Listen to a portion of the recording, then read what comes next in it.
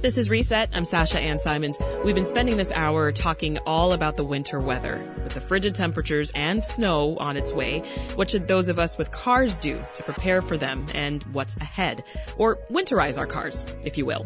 So joining us over the phone with some tips on how to do that is Joe Betancourt Jr. of Joe's Expert Auto in Lincoln Park. Hey, Joe, welcome back.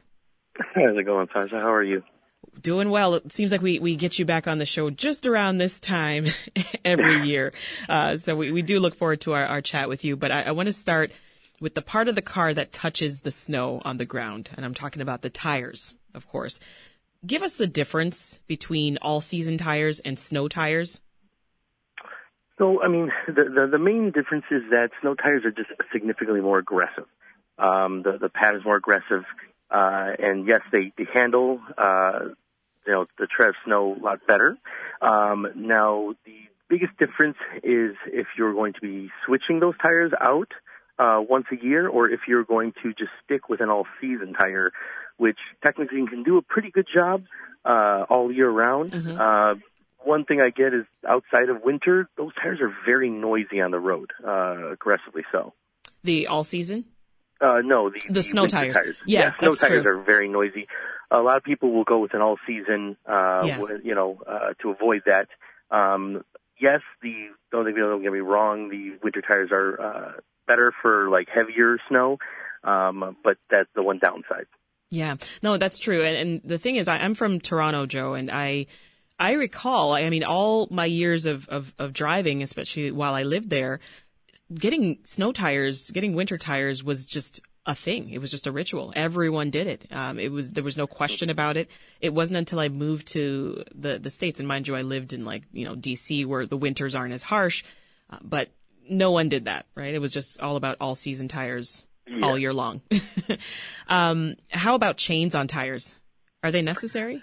I mean, to be fair, it's illegal in a lot of cities. I mean, certain areas. I mean, I believe if you go out towards Denver or further up into the mountains, I believe certain cities do request them during winter. But in Chicago and pretty much most of Illinois, I don't believe they're even legal to have on the road just because of the damage that they do to the roads themselves. Yeah. Let's talk about all-wheel drive and four-wheel drive, rear-wheel drive. Again, help us out here. What's the difference? So, I mean, a lot of times on vehicles, 4x4 can be activated and deactivated, which means that all four tires will be pulling at all times. All-wheel drive is more so a system that assists by checking the speed of each tire and countering to make sure the vehicle does not, spin and for best traction. And that's usually a system that does not turn off. It's pretty much always activated. So if you're in the car, you're driving, how do you know that it's working? Because you can't see the tires spinning. I mean, honestly, technically, it's usually as simple as as long as there's no lights being on. Well, that's true too. If your all-wheel drive system fails, you would get in most cases, you would get a light that says that there is some kind of issue with the all-wheel drive system. Same as your traction, your skid control, all those, any kind of issues would normally trigger a light to come on. What does the cold temperature do to air pressure in the tire? I mean, anytime you have a significant drop in air in the temperature around us, lots of times what will happen is it just allows a certain amount of air pressure to escape. Usually what we see is the most common is around this time of year when the first initial drop in temperature will usually put most people about anywhere between 5 to 6 pounds lower. So if your tires were at the correct specs, usually they might not even trigger a low pressure light. If you were borderline, obviously usually the next morning you come out to a tire pressure light on your vehicle. Yeah. How about our windshields? Let's talk about that. And I would love for you to clear something up. I've been seeing this debate all over the internet. I've been seeing some videos too, some TikToks. Do we pour hot or boiling water onto the windshield to defrost it? Is it going to break it? Not. We wouldn't. Yeah, unfortunately, with TikTok and YouTube, all these things, a lot of people disguise goofy, silly videos as supposed help, which can actually get a lot of people into a lot of trouble. But boiling water on a windshield could actually shatter it. Yeah. So definitely don't. A lot of times, There are some new things out there. I know we chatted about these little covers that you put on them, and they keep them from frosting over. Yeah, do you recommend that, the windshield cover? I mean, honestly, there's not a lot out there that proves it's any better. I mean, it does keep the frost from building up on top of it. So, I mean, if you're parking in a place that you trust that someone won't take it, by all means. Yeah. But to be fair, I mean, honestly, as long as you allow the car to warm up, a lot of times just simply hitting the defrost on a vehicle and letting it sit there for a few minutes will do the job more than easily. And what about your wipers? What's the best way to keep your windshield wipers good and flexible for longer? Yeah, so I mean, I don't know if you ever noticed this when you drive down the street. A lot of times when people are preparing for snow, you might see a lot of people with their wiper blades up. Yes. That's actually not a bad thing to do. If your wiper arms are able to go up, a lot of people do that so that they don't freeze to the glass. Right. Also, another thing to do is if we are expecting a lot of snow, make sure you keep your wiper blades in the off position when you stop the night before. A lot of people will forget them on. We'll get 8 to 10 inches of snow. Mm-hmm. That first layer melts and becomes heavy, and then you can strip the gears on the wiper trans if you go and use them and force all that snow off. And a lot of times people don't do it on purpose, and a lot of times it's just automatic because the car starts, they push, and they can damage them. It's a mistake you don't want to happen, though. Yeah. Is all windshield washer fluid the same? No, it is definitely not. When buying it, you definitely want to make sure and where the freezing temp is on it. A lot of the stuff for winter can go down to negative 25, negative 35 degrees. We see a lot of people coming from the south, coming up here for the summer. Everything is normal. Boom! As soon as temperatures like this get it will literally freeze the reservoirs solid. And if that happens, it can even split the reservoir in half. Wow. Well, tell us about antifreeze or coolant. I mean, it is good. That is one of the things I always tell people to have checked. Usually before this, usually in November, we do a lot of winterizing for vehicles, which is checking the fluids to make sure that the coolant has good protection, which allows it to not freeze in the winter. Mm-hmm. People think that it's just there to cool the engine. It's there, but it also has to not freeze in the winter. Also, other fluids such as brake fluid, you want to make sure that the moisture content is not too high because it can turn into a bit of a slurry. Also checking battery charge. All these things are things that can, make sure the vehicle's going to start and not have any issues on the road. Let's talk about brakes. Brakes are really important, especially right now during the winter. Is there such a thing, Joe, as normal wear on our brakes? Like, when do you actually need to know that you need to replace the brake pads?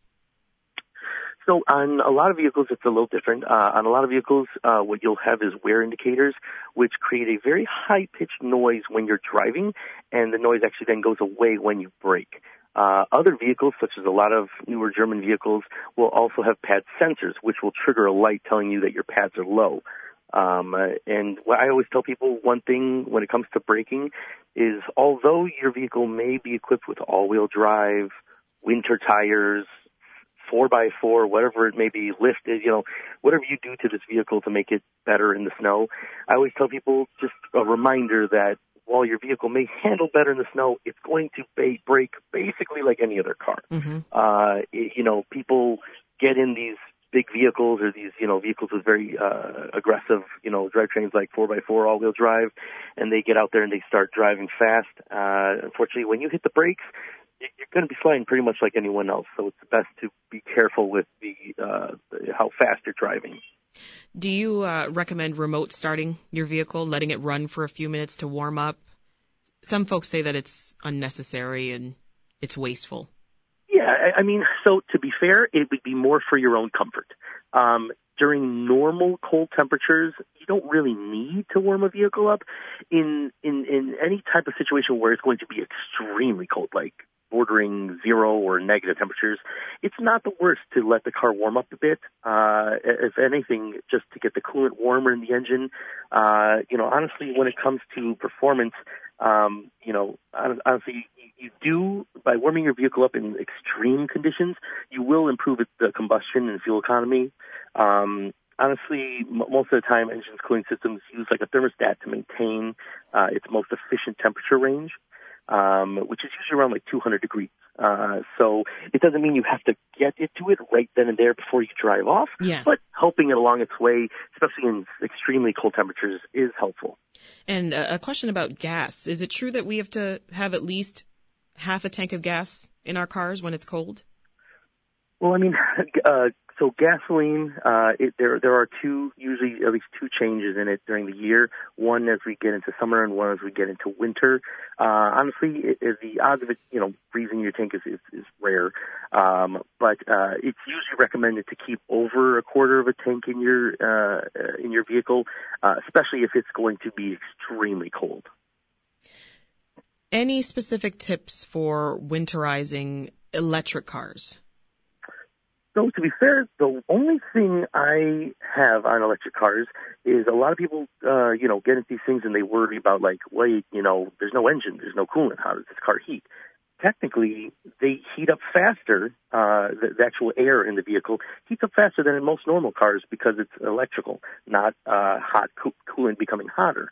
The one downside to electric cars is, especially full EV vehicles, you have to be aware that in cold weather, the vehicle can lose about 40% of its range, especially if you are using the heat. So, that's the problem. It runs off of electricity, so anything you do will drop that charge. So cold temperatures and using the heat at the same time, say if you had a vehicle that could go 100 miles, right, you could drop it as much as 40 miles off that. So it's you have to be very careful on routing where you're going to be going if you're using an electric car during these times.